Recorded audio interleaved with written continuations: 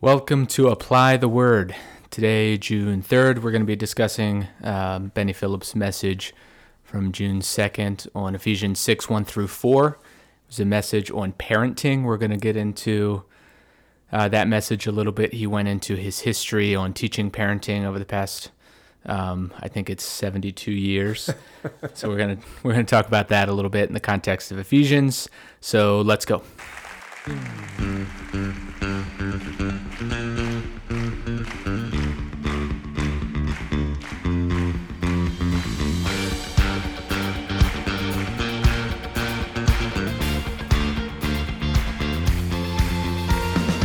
All right, so your message, I'm your host, by the way, Joey Phillips. I forget to say that sometimes because you all probably know, but I'm Joey Phillips. I'm here with our pastor, Benny Phillips.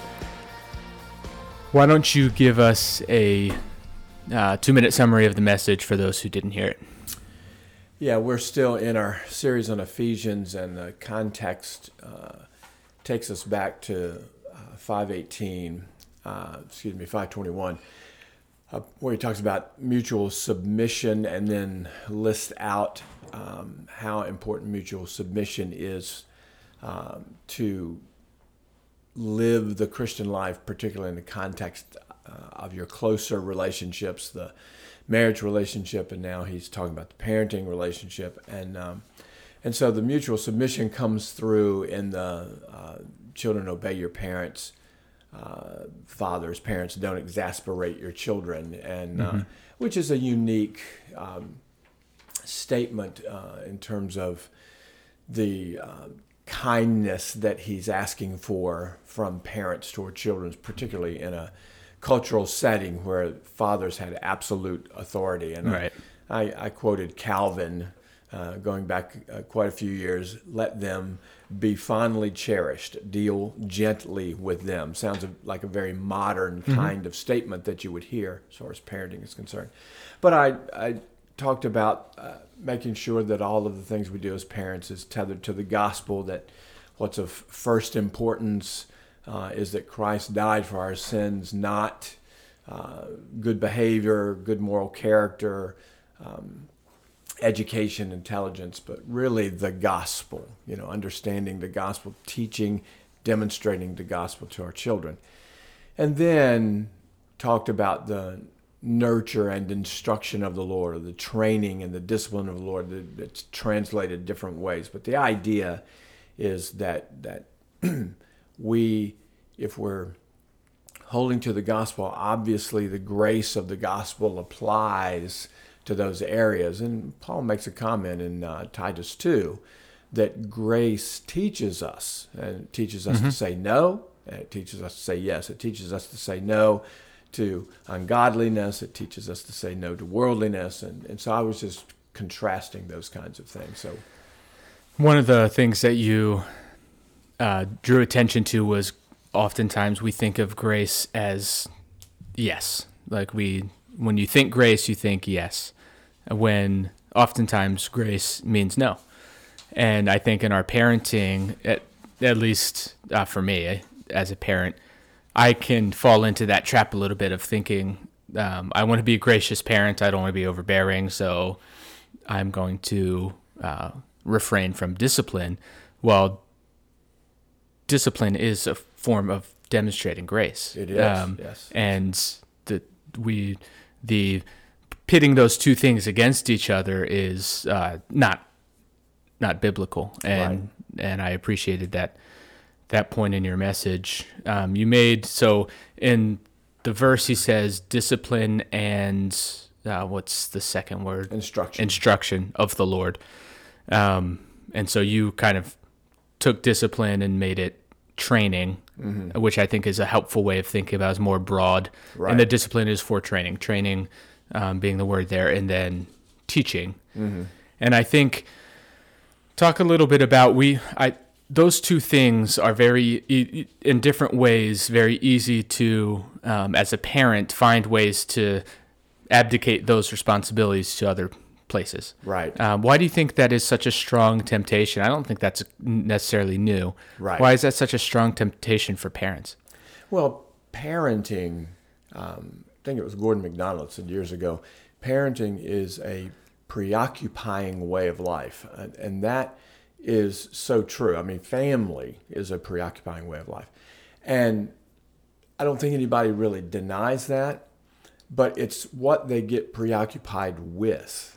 And I think some of the frustration for parents is that the things that they love about family, they want to highlight. But the hard work about family is the thing that we all, I mean, let's face it, there is the human tendency to not want to do the hard work.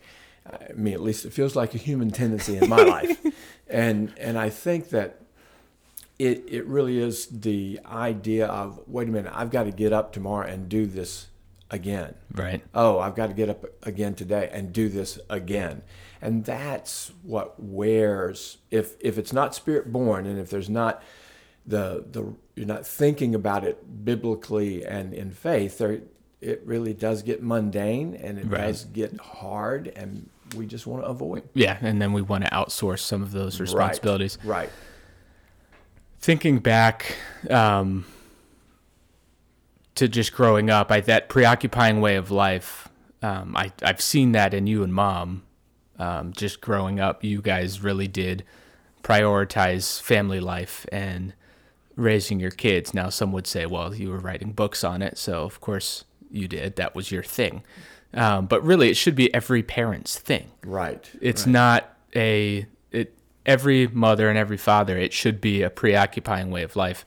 And that is, again, it's pretty tough to, like you said, it's not, it was you 18, 20 years. No, actually 35 years. Oh, wait, it's my whole life. Right. And that can seem very, very daunting. Yes. If you just think in terms of the responsibility, that can weigh you down. Right. Yeah. So fortunately, you did end talking about the joys that Scripture describes being a parent as, and specifically the blessing that kids are, and that has to remain forefront as well. Well, and I think, going back, even tying what you just said to your previous question, I think one of the challenges, particularly for modern parents, although I don't know, it might not be such a modern idea, is parents without a vision, people wander, and what happens is parenting gets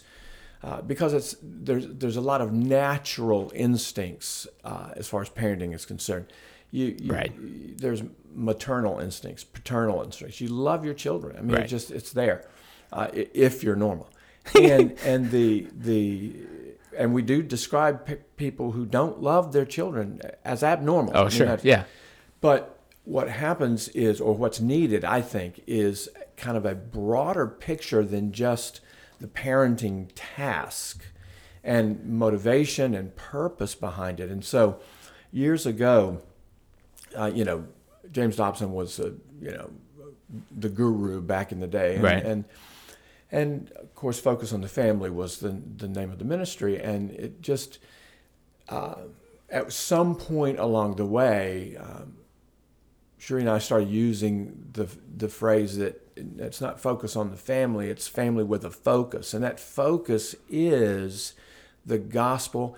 And for us, it was some of the implications of the gospel and the work that the church does to promote the gospel. And so we were really thought of it as being a family on a mission, and that mission was to build and support and commit ourselves to the local church. And so that mission-mindedness of preaching the gospel in the context and living life in the context of the local church really is what drove what we did. And our parenting then is informed by that. Fit into that vision. And so therefore it really did help us stay motivated when we regularly lost, our motivation. Right. And Jesus regularly prioritized the kingdom over the family. Right. Not regularly, but he did. Right.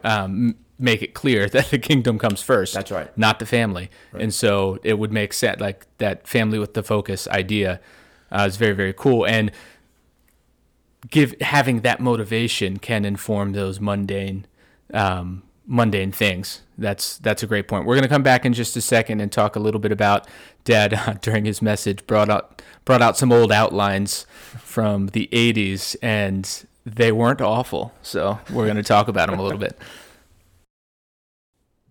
So Redeemer Church has had an incredible opportunity to be involved in a safe house for sex-trafficked women. And my mother, whose name is Cherie, is here to talk a little bit about that. Thank you so much for giving me this opportunity to talk about this. I am stoked about this. We are partnering with a couple of other churches in the area at Letitia's house here in Orlando. And we got our first resident walk through the doors about a month ago, Joey. It's amazing. And I got to be there to say welcome home we call her Elle. That's her first initial. And to see the look on her face when she walked into that house was just, I can't explain what I felt in that moment. It's amazing.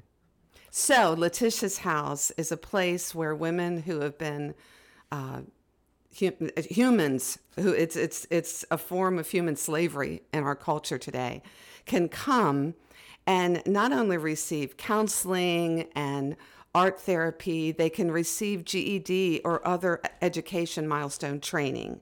Volunteers who are teaching Elle, for example, how to cook. They do flower arranging with her. They do Bible study where she's able to understand how God can give her hope and healing so that she can walk into a future that's not only absent of abuse, but she can become free from the shame that has captivated and held her through her human trafficking experience. If someone's listening to this and they love what they're hearing and they want to be involved, what are some ways that they can be involved? How can they donate? Is there a way that they could help serve at the house? Oh, absolutely. Letitia's house is over 90% volunteer-based. So the success of this amazing ministry is dependent on people in the community saying, what can I do? Can I help in practical ways? We need people who will come in and fix a faucet or help with lawn care, but we also need people who will come in and have a movie night on Friday night, bring their family or come as a couple or as an individual and just sit with our residents and have pizza and watch a movie together, or people who might be interested in doing a cooking class or teaching the ladies how to paint on canvas, or just honestly, when I talked to Elle recently and I asked her, okay, what's the most meaningful aspect? I didn't know what she would say. And she said, honestly, Cherie, what's most meaningful for me, that people care enough about me that they want to come over and hang out with me. So we're looking for volunteers who can help in any number of ways. If you have a passion or a gift or a strength and you think, I wonder if Letitia's house could use my volunteer hours, please call us or contact us at letitiashouse.com and let us know what you'd like to do. And let's see if we can make it work, that you can make an impact on these ladies. That's great. What an incredible opportunity.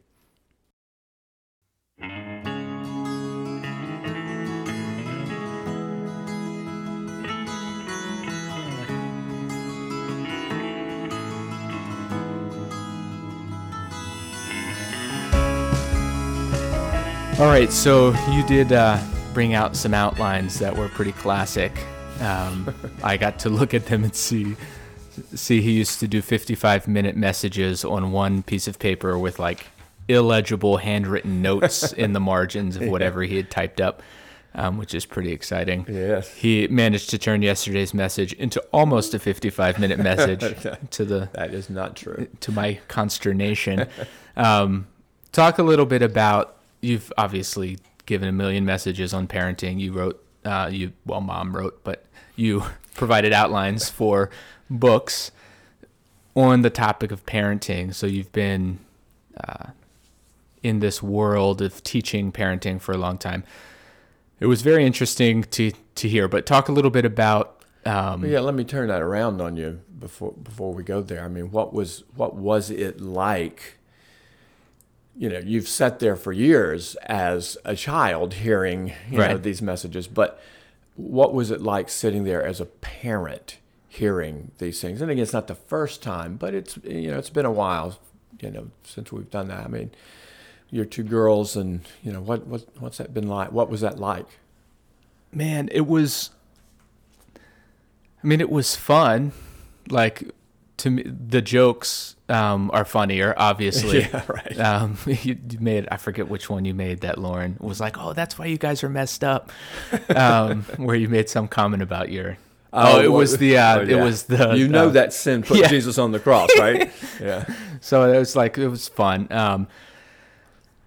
I think it was, the first thing that struck me about the message is how practically helpful it was as a parent. So obviously, when I heard him before, I was the kid and it didn't matter. But as a parent, listening to a message on parenting was very practically helpful, from not in terms of do X, Y, and Z, but from here are your responsibilities. Make sure you're not abdicating them. Right. And keep the main thing, and train and teach your children, which that can sometimes get lost in the day-to-day. Like, I Right. needed that reminder of my job isn't to just feed them and make sure they are happy. My job is to teach them the gospel, to train them, to teach them things that they're going to need in life, Right. Practical things, but with the focus of, here's why we're here, and this is Right. what we're doing. And I think those practical reminders, as far as just the message itself went, that's what hit me. There was a little bit, because you haven't done a straight up parenting message in a while. Right. And so there was a little bit of, like, not nostalgia, but like, man, this is cool.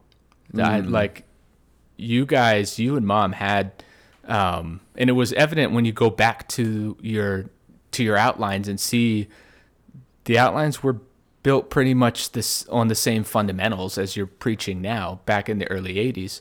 Obviously, you would hope so. It's informed by Scripture, but you would think, a lot of times you just approach things differently. Right. Right. When it was kind of cool to see. No, we've been doing this we've been preaching this way because it's, we had a vision. It was in Scripture, and we're going to keep preaching Right. this. It was really cool. Well, I appreciate that. Yeah, it sounds different a little bit. The way you communicate things changes over time, and your comment about 45 minutes from one page, versus shorter messages these days. But I did get carried away yesterday in terms of got caught up in the the vision, of Right. it. But yeah, if it's based in the Word of God, it's going to not change fundamentally. And as we were looking at these outlines, and the very first one, the key points were what is essential for the family, is the authority of the Word of God, an active relationship with Jesus Christ, an authentic commitment in the church. That's right. Right. And that's what's going to be successful. Ultimately, that is what's going to make your children happy, is that Right. they're going to be believers, disciples of Christ who have an active relationship and who are a part of and authentically committed to a local church. So yeah, things don't change. I think one of the things that was important for me yesterday to kind of highlight from a current kind of cultural standpoint was that the biblical instruction as far as discipline is concerned, it was hard in the 70s and 80s to talk about those things, and even harder now in the sense that I do think it's tougher now. I was going to ask about that, because the idea of discipline, spanking in particular, is, we don't know hardly anybody who spanks their kids. Right. And if they do, it's extremely rare. It's not like a regular form of discipline. And it seems as though that is almost thought of as, even people who wouldn't say it's abuse every time sort of feel like it's abuse a little bit. Right. That's what it can feel like a little bit. And I think it may be a combination of seeing, grace as the opposite of discipline, which is absurd. And there's also just, people have, because of social media and stuff like that, you do just see the bad cases a lot. Right. And you don't want to be associated with that. Right. And so there's all these factors, but it has gone out of style, or whatever you want to say. And you'll see memes on Facebook that I got whipped with a belt when I was a kid, and that's why I'm the person I am today. And it's like, well, calm down, everybody. Yeah. But the fact of the matter is, it is in Scripture, and it drives the foolishness out of the child. There's a definite, this is a good way of forming character in a child. And I don't think that it has to look exactly the same for every kid all the time. But there is this element of discipline is required for children. Right. And if you do not discipline them, you're going to run into trouble. And but talk about, how did you guys, when you were first doing this, because it's not like it was popular in the 70s and 80s, it was going out of style by then. Right. How did you guys deal with the questions of, is this really loving? Are we sure this isn't abuse?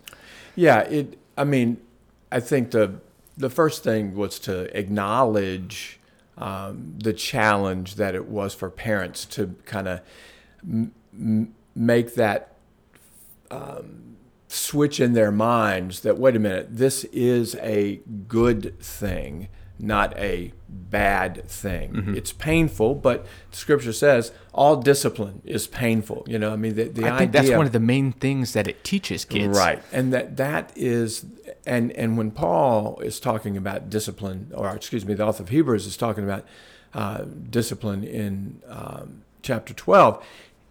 He's talking about a father's discipline in the use of the rod. It's painful, but again, all discipline is painful at one level or another. And the rod of correction, the idea isn't, whenever you see it talked about in Scripture, it's never talked about as a something that gives the parents kind of release. Oh, I get to take out some of my frustration on my child. No, it's the loving thing for the child. It drives foolishness from their heart. Even the word there in Ephesians about discipline, the training aspect of it, you really are talking about, that's a word that was primarily used for younger children. Mm-hmm. The idea of younger children need to be managed. An elder is one who manages his household well. The management aspect of things really is the harder issue of, wait a minute, we need to get at the heart of our child. We need to, like Calvin said, deal with them tenderly. Yes, we do need to focus on the heart. It's the change of heart that's going to change their lives, not their behavior. However, if you don't manage your household, if you don't manage your children well, then there will be chaos, there will be confusion, there will be rebellion, and you cannot teach an untrained child. Teachers in public schools understand that. Yeah. And that children who are, quote, well-behaved, who have respect for authority, those children are more easily taught. Now, I was, early on at least as a child, I was acted respectful. Right, you're compliant. I was compliant, thank you.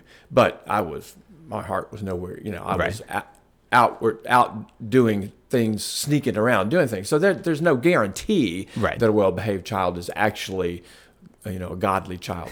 But there is a connection between that compliance and the ability to teach. speak to their hearts and teach. I think one of the things, so there's people who I think who struggle with disciplining their children because of, I don't want to, hurting them feels wrong, and I love them so much, and I want to do this. I think there's better ways, blah, blah, blah. But I also think there's probably a lot who it's hard work. Yes. Like, it's much easier to not discipline your kid. Right. It's much easier to find shortcuts to getting them to comply without actually taking the time to go through the whole process. And especially, anyone can haul off in anger and Right. whatever, and that's not what we're talking about. But the actual using discipline to instruct takes hard work and time. And I think that just comes into play, at least for me, when I don't discipline when I should. That's the reason. Yeah, it is right. hard work. Yeah, you're waiting and using discipline as a last resort makes it a more frustrating process. When you're doing the things that, going back to the management idea, that when you're doing things to train your children, like, okay, we're going to teach our young child to greet, because kids just they come in the door and they want to go play, and you said, no, we're going to greet Right. Mr. and Mrs. So-and-so. We're going Right. to, whatever. We're going to be polite. Well, they don't want to do that. Well, it's easier just to say, okay, well, oh, that's cute. Go run and play, versus, no. Here's a training moment. Right. Greet Mr. and Mrs. So-and-so. Well, you may end up needing to, in that moment, discipline your child. And that can be awkward and uncomfortable or whatever. But there's not going to be training of your children unless there's a commitment to follow through on those things. And Right. that was some of what I think was, for us, the kind of practical things that we would get into seemed kind of, really? Right. You're going to talk about, like, it's important to make a 4-year-old stop and greet? It's like, well, it depends on what you mean by important. Right. Yes, it's important to them. It's not important to polite society. It's not important to... Nobody cares. Nobody cares, if a 4-year-old greets them or not. But as a parent, no, I care, because I want you guys to be able to function in adult situations, one, so that you do allow the things of what's the word I'm looking for? The mores of society don't end up being something that you are not aware of and not sensitive to. But more than that, it's an opportunity for you to learn how to, in the context of community, display the kind of love and concern for others Right. that is an indication of the gospel. And so in teaching your children those things, what you're doing is you're saying, Mr. and Mrs. So-and-so, we care about you enough that we want our relationship to not be hindered by, There's a reason the why activity of these children. Just, and not to harp on this one issue, but there's a reason why greeting traditionally for the church has been a huge aspect of the gathering on Sundays. Right. And because it does communicate something. Right. And teaching your kids that at an early age is important. So it's not something that was picked out of a hat randomly. Right. It is just a good opportunity to instruct your kid and to have an opportunity to train them and grow them in an area. But there's also a specific reason why that one can be an important one to learn. Right. I've got one more before we're going to go a little long here. Selfishly, I have something. Say you have two girls, one of them is 4 and one of them is 8. The 8-year-old's starting to get into we are still training, but we're also teaching. Mm-hmm. How do you teach an 8-year-old in sort of an organic way beyond just when she sins, explaining to her what sin is and why she needs the gospel? What are some other ways to start imparting to her, how did you, and I can look back, the main way that I see it happened when I was around that age was involvement in the church. But do you have any other practical advice for the teaching of an 8-year-old in a sort of organic way?